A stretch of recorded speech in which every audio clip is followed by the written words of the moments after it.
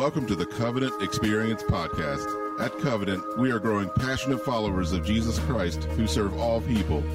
If you live in the tri-state area, we welcome you to join us on Sundays at 9 a.m. or 11 a.m. You can find more information about us online at covenantexperience.com or call us at 304-876-2212 with any questions. And now, today's message. How are we doing today, family? Yeah, is it cold enough out there for you this morning? That was a bit of a shock, wasn't it? Great to see all of you, and for those of you joining us from home who are sitting in the warmth of your home and haven't felt that bite and that chill just yet, it is warming up out there, and I hope you're having a blessed day. My name is Joel. I'm one of the pastors here. I have the privilege of asking you to open your Bibles to Matthew chapter 5. I am excited to begin a brand new series, a fall series. It's going to take us all the way up into the Christmas season, simply entitled Blessed. There's a text of Scripture that haunts me. Every time I read it, it brings conviction on me, causes me immediately to kind of go into a state of introspection, if you will. And it's found in Mark chapter 8, actually, verse 18. I want to read it to you as I get started. Jesus here speaking to his own disciples, and he says, "Having eyes, do you not see? And having ears, do you not hear? And do you not remember?" Now, he says this in response to his own early followers' tone deafness toward what he was trying to teach them. And if you read the gospel accounts carefully, it doesn't take you long to come to the conclusion this is far from the only time Jesus has to do this. Repeatedly, he has to remind his own disciples, this is what I meant. You're not hearing me. You're not seeing this. You're not getting this. And I have to wonder when I read that, how often does that happen in my life? You ever wonder that? How often have I read a passage from God's Word that I've maybe read 100 times before, and I made the horrible mistake of reading it as though I've read it 100 times before? And that's particularly dangerous, by the way, for a guy in my position. All right, 7 years of education, most of that studying the Bible and seminary. Really easy for someone in my line of work to go, oh yeah, that's good. I can even read this in Greek. I got this. And then you just scroll on past it and you miss something profound because you're not listening. And I wonder, how many times have I made that mistake? I got this. I understand this. I've read this 100 times. And how many times as a result did I not see, did I not hear? And how many times has Jesus said to me through his Spirit the same thing he said to his disciples face to face? Rainey, I had you be born in a century where there were coming age, and you're still not getting this. You don't see. You don't hear. You're not paying attention. How often have I missed the point completely, and how often as a result has Jesus had to strip me through suffering or hardship or some other sort of divine shock and awe approach to the point that I was finally ready to relearn something that I must admit I never really understood to begin with. And when we come to Matthew chapter 5, we're coming to a text of Scripture which presents that danger, because most of us, if we follow Jesus for any length of time, we've heard this sermon, we've read these verses, and more particularly, we've heard this word that forms the title of this series. We've heard this word used over and over, both in the church and also in the wider culture, how it's used, this word blessed. It's all over social media, isn't it? Well, it used to be. Maybe not so much in the last 6 months. But I'm telling you, it's all over the place. I got a new car, hashtag blessed. I got a new job, hashtag blessed. Look at my new boyfriend, girlfriend. Isn't he cute? Isn't she hot? Hashtag blessed. There's always something, right? And we've tied that to God's goodness in our lives. And because of that, some misunderstanding comes from this. For one thing, too often, particularly in the West, we tie blessedness to prosperity. So when my wallet's thick, my banking app's got plenty in there, and I can take that vacation, and things are really good, and things are good with my wife, and things are good with my kids, and things are going well at work, I am blessed. And when they're not, I might not be quite so crass as to say I'm not living in blessing, but I kind of assume that, don't I? It's because we correlate material prosperity with God's blessing. I'll prove that to you. When's the last time you saw a social media post that said, hey, I've got to have a root canal, hashtag blessed? Never seen that? Yeah, me neither. I just lost my job. Hashtag blessed. My wife just left me for another guy. Hashtag blessed. I've never seen anything like that. It's because we're always correlating it to our experiences and what's going on around us. And the reason we do that, and this is important, is because we too often conflate the goodness of God with the blessing of God. And they are not the same thing. I think about Kim Jong-un, the dictator, the leader, the current leader of the North Korean regime. You remember several months ago when everybody wondered where he was and thought maybe perhaps he might be dead? Turns out he was alive and well and kicking it and doing just better than anybody had ever hoped. And I thought about him. I thought about his father and his grandfather, the 3 generations of the Kim dynasty. And I thought about the blood of millions of Korean citizens that are on the hands of those 3 men. And I thought about how he enjoys the best of life in spite of that. You ever thought about that? Some of the cruelest, meanest, most heartless people in the world enjoy the finest meals. They have all the power. This man gets anything he wants, which is another way of saying God is being good to him. But if he doesn't repent, there's going to come a time when he's going to pass out of this world and into the next one, and he will get an amazing wake-up call that will reveal to him that though he enjoyed the goodness of God, he never had the blessing of God. And you know what scares me? What scares me is I don't think he's the only guy living under that delusion. I wonder if there's some other people at home right now that have that. I wonder if maybe if there's some people in front of me right now laboring under that delusion. And I wonder even if some of what's going on, I don't know the mind of God. I'm not going to begin to tell you everything he's doing. I'm not going to be a prophet and tell you with COVID and all the toxicity in our culture and everything and an election that's scaring the hell out of everybody and everything else that's going on in our world right now. I'm not going to tell you everything God's doing because I don't know. But I do wonder if at least a part of this might be God's good, gracious intention to strip some things away that have caused us to think we have the blessing of God and force us to ask some harder questions. Like, for example, can I live in blessedness when my 401k is worth roughly 1/3 less than it was 6 months ago? Can I live in blessedness when a loved one has perished from COVID-19? Can I live in blessedness when I'm still looking for a job that I haven't found yet that will make up for me that income that was lost back in March or back in April? And many of the things I think we intuitively thought indicated God's blessing been taken from us. Jesus has stripped us of our understanding of what it means to live blessed because apparently, kind of like his early disciples, we sometimes have eyes, but we don't see. And we sometimes have ears, but we just don't hear. Now, here's the good news.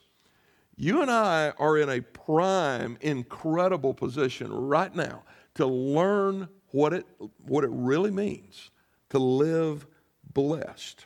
And 2,000 years ago, Jesus gave us the most complete, most comprehensive, most perfect definition of the blessedness of life. And he did it in a sermon and in a passage of Scripture in that sermon in particular that is known as the Beatitudes. And over the next several weeks, we're going to learn that blessing is not tied to your health or your wealth or any other tangible thing in your life, that there is a state of being called blessedness. No matter what's going on in your life, what you have or don't have, or even what tangibly gets taken from you, this is something you can have right here and right now, and it will never, ever be taken away. You can live blessed. But living in blessing, it requires a couple of things right at the start. Number one is this, the concept of blessing. When you read it in this text, when you read it really even within the confines of the larger New Testament corpus, is connected in an inseparable way with everything we learn from Jesus about the kingdom of God. Jesus mentions the kingdom 85 times in Matthew, Mark, and Luke. We ain't even looked at John. Just in those first 3 synoptic gospels, 85 times. You cannot honestly read the texts of the gospels and come away with any other legitimate conclusion than this. Jesus' greatest obsession when he walked this earth was the kingdom of God. And this state of blessedness is inextricably linked to that. This passage is right in the middle of some of the most powerful teaching on that kingdom, which is another way of saying this. If I want blessing, I better chase that kingdom. I had better be obsessed as he is with that kingdom. Secondly, asking Am I blessed is another way of asking, do I belong to the kingdom? Or more important, more to the point, do I really belong to Jesus? And so I want us to take a look at this passage in a more in-depth way. I don't want us to spend the next few months reading it as though we've read it 100 times before. And I want us to start by understanding something of what gave rise to this sermon. And how did it begin in this way? Why did it begin in this way? Jesus, at the end of chapter 4, has been teaching on the nature of the kingdom of God. Oh, and by the way, he's been illustrating it as well. He's been healing diseases and casting out demons. And as you can imagine, when you do something like that, it's going to cause a scene. People are going to pay attention. Some people are going to be very impressed. Lots of folks are going to want to know more about you. And so the more of this he does, the more people pay attention, the larger the crowds become, the more focused they are on this man called Jesus, until we finally get to verse 1 of chapter 5. Apparently, Jesus in his wisdom decides, this is the moment. I've got them to just about the right size. I've got their attention. It's time for some teaching. And so he opens his mouth and he says the following. And he went up on the mountain, and when he sat down, his disciples came to him, and he opened his mouth and he taught them. First word out of his mouth, blessed, blessed. Now, there's a couple of reasons that word got their attention. First off is when they thought of this word blessedness, they kind of understood it in pretty much the same way that we understand it today, what our culture would say it means to be blessed. It's the pinnacle of existence.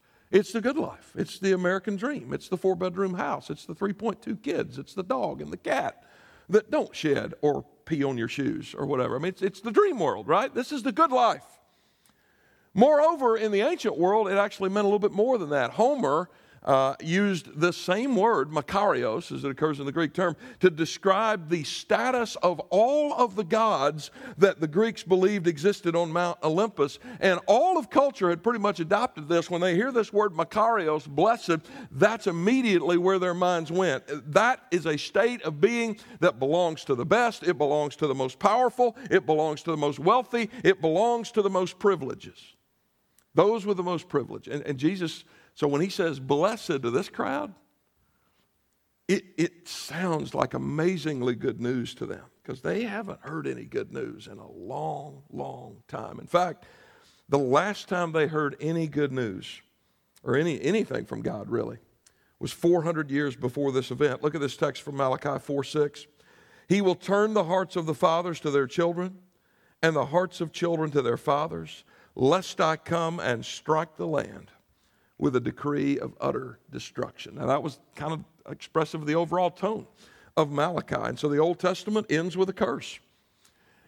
It then is punctuated with 400 years of silence. Nobody hears from God.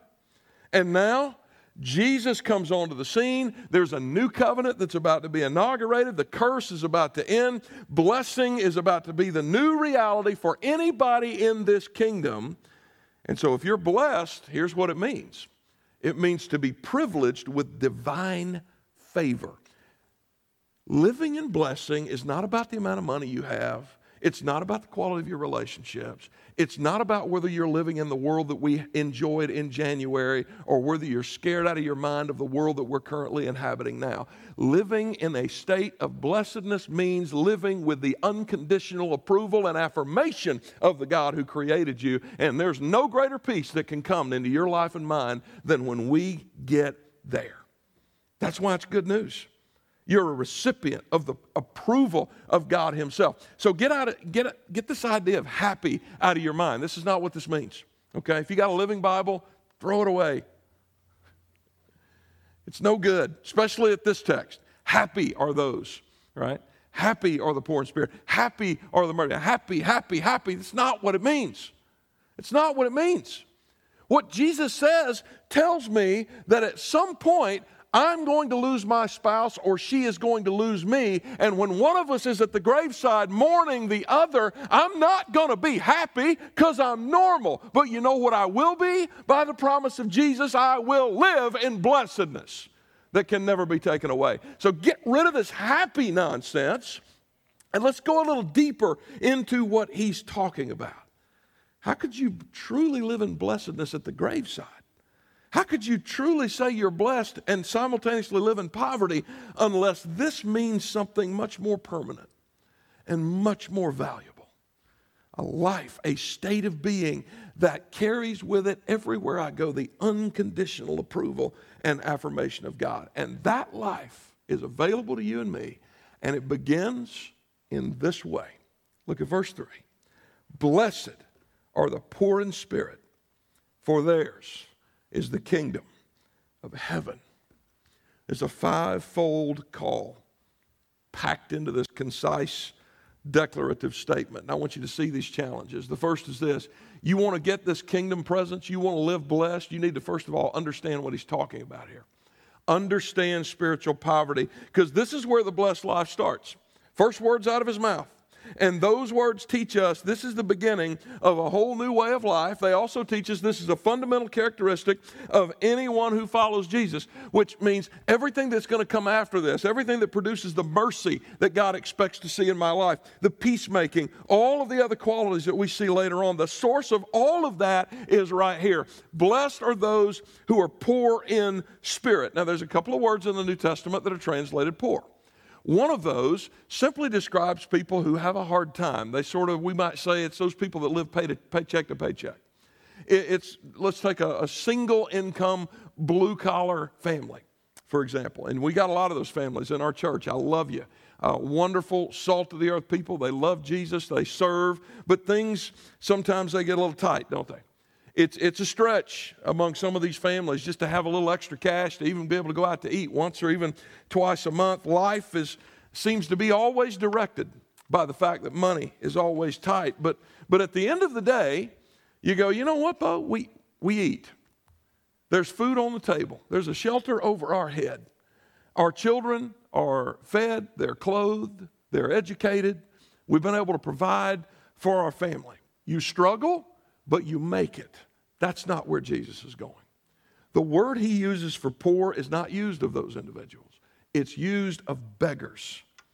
And it has a spiritual corollary that's found for us in the rest of Scripture. Look at Psalm 51:17. This is David's confession of his sin before God. And he says the following: the sacrifices of God are a broken spirit, a broken and contrite heart, O God, you will not despise. You know what it means to be broken? It means to be broke. That's what it means. How do I know that? Because this word broke, as it occurs in Hebrew, about 200 years before Jesus came along, there was a group of 70 scholars recognizing that sort of the new lingua franca, the new trade language on the global scene in the first century would eventually be not Hebrew, not Aramaic, but Greek. And so they set about to translate the entire Old Testament from the Hebrew language into the Greek language. And when they came to the 51st Psalm and they saw that word broken, the word they chose in Greek to translate it is exactly the same word that Jesus uses when he says poor in spirit. You know what it means? Destitute. That's what it means. You're a beggar. Blessed are you when you come to Jesus with nothing. You're blessed. That's how it starts. And there's no other way for it to start than this way. Now that, as they say where I come from, that don't make no sense, does it? I mean, you look at like, are you kidding me? Blessed are you when you're destitute. What kind of sense does that make? Jesus will give you the kingdom in exchange for coming to him blind, naked, broke. You got nothing to offer. This is crazy talk. And Jesus employs this a lot in his teaching. It's called paradox. G.K. Chesterton, the late British philosopher, said paradox is truth standing on its head shouting for your attention. Right? So some of you are going to go out today for lunch and you see something and you go, wow, that's kind of, in Shepherdstown maybe it won't be too shocking to see some guy standing on his head yelling, right? And you're like, man, that's a crazy guy. But you're morbidly curious, aren't you? I mean, it's like a train wreck. You can't turn away. Why is he doing that, right? You see somebody walking with a sandwich board like we saw in downtown Winchester, Virginia the other day. I'm like, why is he doing that? It just piques your curiosity. He said, paradox is like that. Truth standing on its head, shouting for attention. It looks kind of ugly. It doesn't make any sense. It seems crazy. But if for no other reason, out of sheer morbid curiosity, you keep edging a little bit closer. You keep paying a little bit more attention. And the closer you get, the more sense it starts to make, until finally you get so close you realize everything about this that seems so contradictory actually fits together so beautifully, and it makes perfect sense. And Jesus' teaching is pregnant with paradox. He lives there. If you don't believe it, then you've forgotten. This is the same Lord who tells you if you want to find your life, you have to lose it. You got to give it up. You got to have it count for nothing. This is the same Lord that says you want to be first, go to the back of the line. This is the same Lord that says you want to be great, find somebody to serve. That's what you need to do. And in the beginning of this sermon, Jesus says the blessed life comes in this way. You cannot be filled with the kingdom and the blessedness that I have planned for you unless you come to me with your tank completely empty. I mean, I don't even want fumes in the thing. And so basically, this is a personal acknowledgement of my spiritual bankruptcy. I have nothing to give you. I have nothing to commend to you. But when you get to that point, Jesus has everything to commend to you. And he'll give it to you. But you got to understand what spiritual poverty is. And secondly, you've got to acknowledge that that is true of your own soul as well. Now, here's the honest truth. If we're just going to be transparent with each other, most people, when they understand what it means to be poor in spirit, are not going to want to admit that they're poor in spirit. All right? If I make a dumb decision and it costs me money, I don't want to brag to my friends about that, right? We don't want to admit that. And the world, moreover, rejects this poverty of spirit. It's one of the reasons that Jesus will utter the following warning later in the sermon. We talk about the narrow way. It's because few are they that will take this road. Look at these words from Matthew 7. Enter by the narrow gate, for the gate is wide and the way is easy that leads to destruction. Just brag about all the stuff you think you're good at.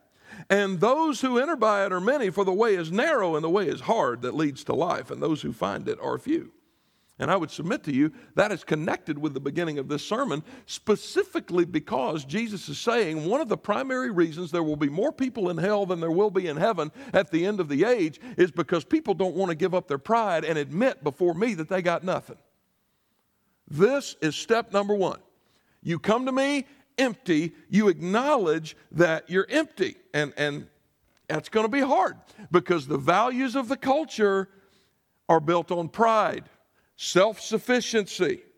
All right? The world's got its own counterfeit of what it means to be blessed, doesn't it? Blessed is the one who's always right. Blessed is the one who's always strong. Blessed is the one who looks good on television. Blessed is the one who's always a success. Blessed is the one who makes the team. Blessed is the one who earns great income. Blessed is the one who furthermore is satisfied with himself, who is rich.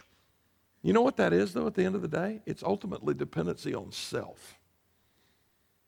I need money, I need image, I need this or that or the other in order to make God look good, and it's a denial of the obvious fact that God don't need you to look good for him to look good. Now, because we're normal, I'm one of these guys, I would prefer it if we could both look good. I would. I don't like looking like a failure. But then I'm reminded of Paul. He says, his power is perfected in my weakness. The man who took the thorn in the flesh. The man who said this momentary light affliction is achieving for me something on the other side that I can't possibly fathom.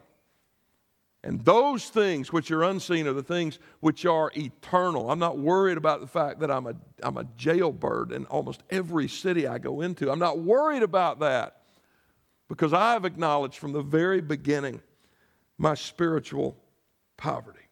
And isn't this what we teach our kids, by the way, in children's church? The ABCs of salvation. The A is what? Admit that you're a sinner. Well, what does that mean? Yeah, we haven't explored that quite enough, have we? I lie to my parents sometimes. Yeah, I stole some candy from the drugstore. Yeah, I pushed that guy on the playground. I'm sorry, God. Is that really what it means? What are you copping to here? When you actually come to faith in Jesus, what are you doing? At the core, this is what you're doing. God, I have nothing. I acknowledge I have nothing.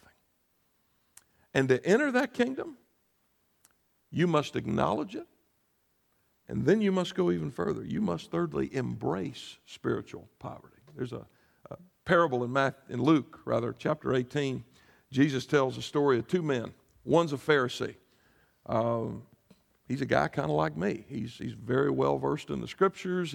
He's a visible leader. He's well respected. He's educated. He's just one of those guys. He's very conservative also. And then almost side by side, he's walking into the temple with a tax collector. Now, we make jokes about IRS agents today, but in the ancient world, when they talked about those people and basically said they're scum, they were actually telling the truth.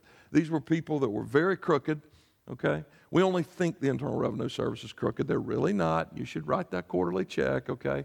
But in the ancient world, they really were. They would enrich themselves. They would cheat you.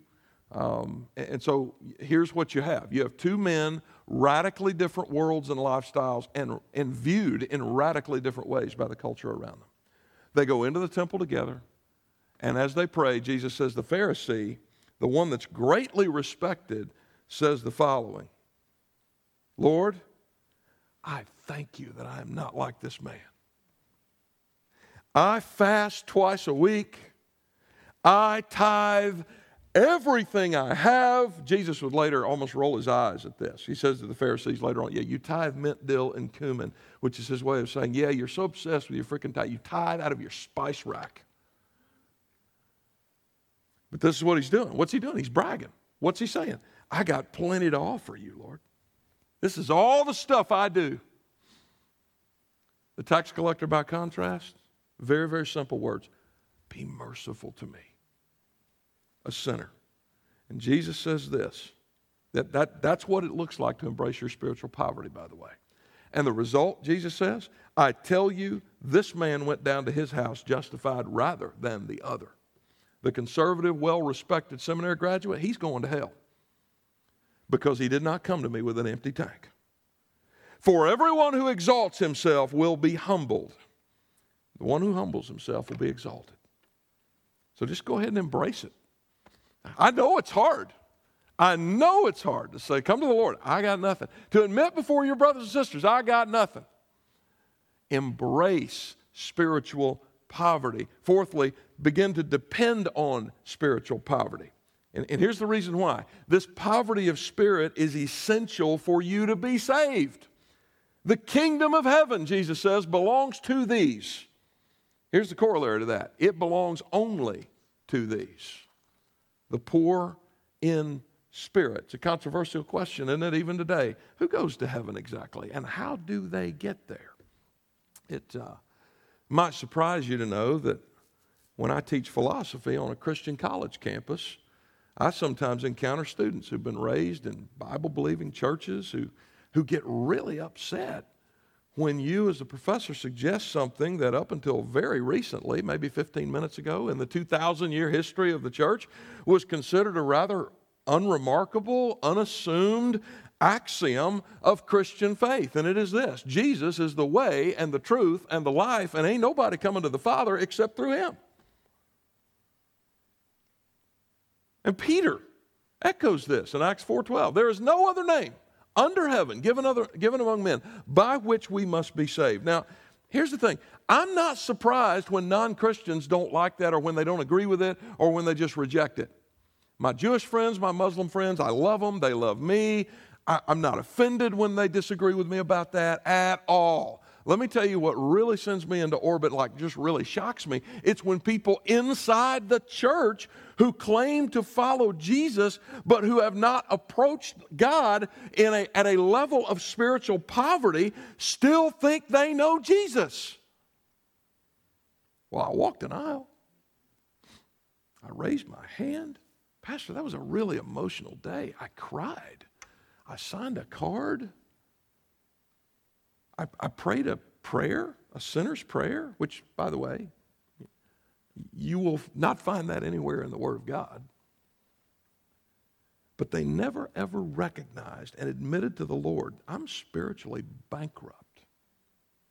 And we need to be reminded by the words of Jesus here, no one enters the kingdom of God without poverty of spirit. We need to understand what it means. We need to acknowledge it in our own lives, our own souls. We need to embrace it before God and before other people. We need to live after that moment dependent upon it, because even since I've come to know the Lord, there ain't nothing I've added to my resume that impresses the Lord.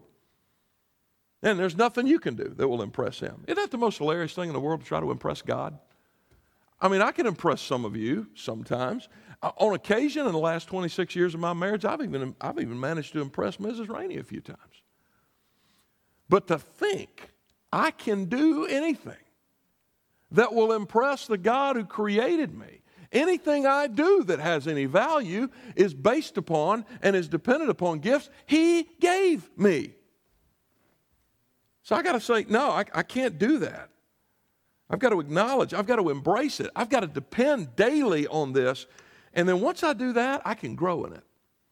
I can grow in spiritual poverty. How's that for a paradox? But look at this promise from Jesus. Blessed are the poor in spirit, for theirs is the kingdom of heaven. You know, we spent a good deal of time today looking at the hard reality of our own poverty, but let me give you a statement of equal reality. A fact that is eternally established for people like you and me. We may be poor, we may have nothing, we may not be impressive, but if we admit we have nothing, God through Jesus will fill us with everything. That's His promise. I will grant you the kingdom, all of it. And here's the principle. The more I shed of myself, the more I shed of my own pride and self-sufficiently, the more powerfully I am allowed to walk in this truth. Mine is the kingdom of heaven. And listen to me, brothers and sisters, this isn't just for when you get to heaven. Jesus describes this as a present reality. This is a state of blessing you can live in right here, right now. Doesn't matter the size of your wallet. Doesn't matter the quality of your relationships. Doesn't matter if you're still looking for a job. Doesn't matter if you're scared to death of what's going to happen in November. Doesn't matter if COVID has got you freaked out. None of that matters. A state of being independent of all of that is available to you. Yours is the kingdom of heaven. And until you develop poverty of spirit, you're always going to be chained up to something that's not really real.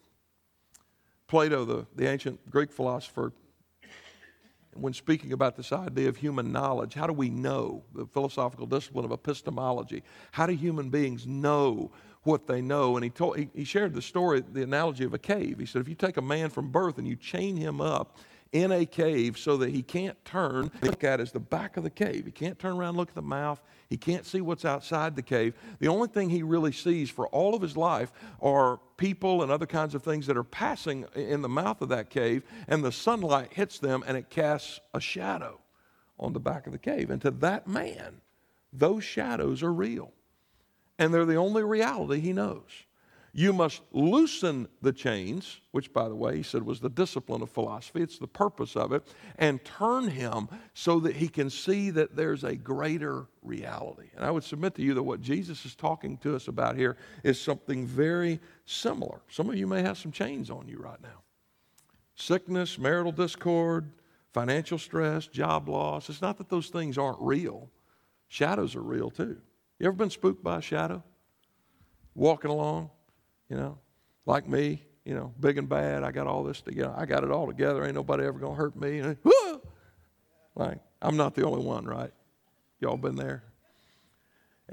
Well, a shadow, is it real? Well, it's a reflection. Are reflections real? Yeah. Yeah, the problems we have in this life can be very real to us. But compared to that ultimate reality, Jesus says they're really nothing more than a shadow.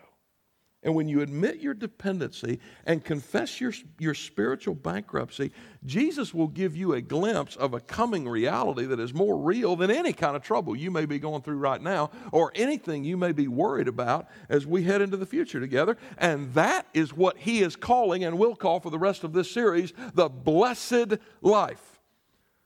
Not to have a better temporary one here, but a perfect eternal one waiting on you there, and to have that reality be every source of your joy in this world until you see him. That's why he says, blessed are you who are poor in spirit. Yours is the kingdom of heaven. And the result that's going to come after this, wow, it's going to be people who mourn while the rest of the world is fighting.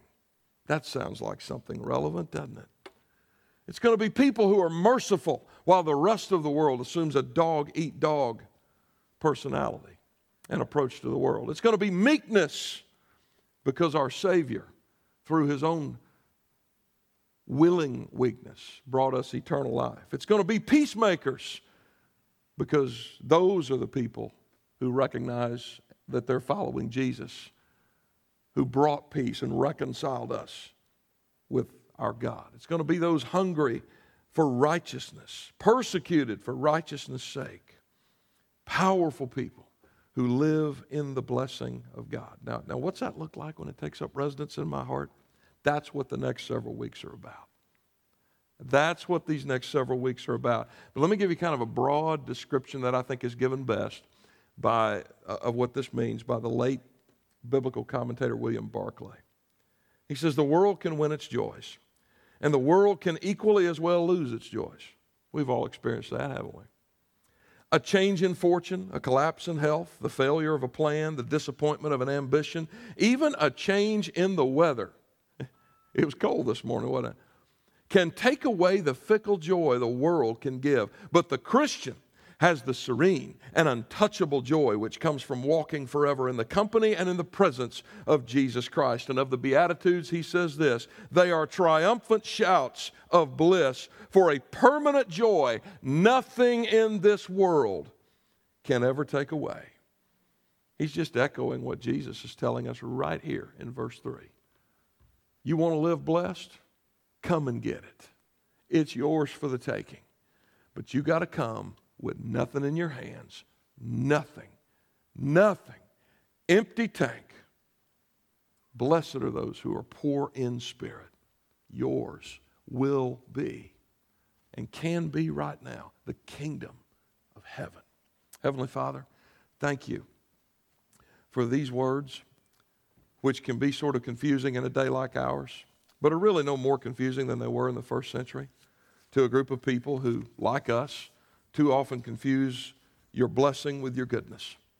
And Lord, help us to realize that that state of being is ours for the taking. And Father, if there's someone here today in front of me or on the other side of that camera that has never truly come to faith in Christ, which is to say they have never come to him with a completely empty tank and said, I got nothing, I am bankrupt, and had you fill them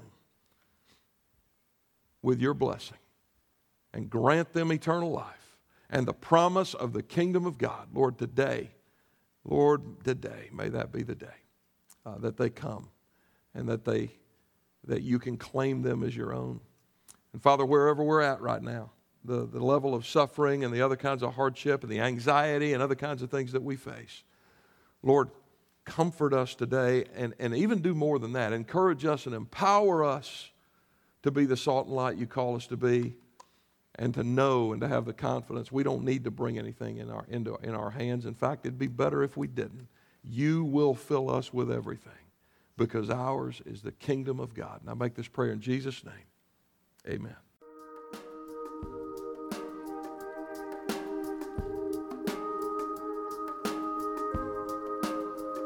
Hi, everybody. Pastor Joel here, and I am so glad you stopped by. I pray this podcast helps you in your walk with God. And if you're listening with questions about faith of any sort, God is not afraid of those questions, and neither are we. Join us any Sunday morning at 9 o'clock or 11 o'clock in the morning. If you're new to our area and looking for a church home, I hope we'll see you soon and have the opportunity to welcome you properly and personally through our doors. And if you live in the tri-state area, but you're already a part of one of the other phenomenal church families here, I pray this podcast has been a great addition to the primary teaching you already receive from your local pastor, and that you've been better equipped to serve your own church family. So let's all go make Jesus famous this week. Share his love every chance you get until we meet again, and God bless you.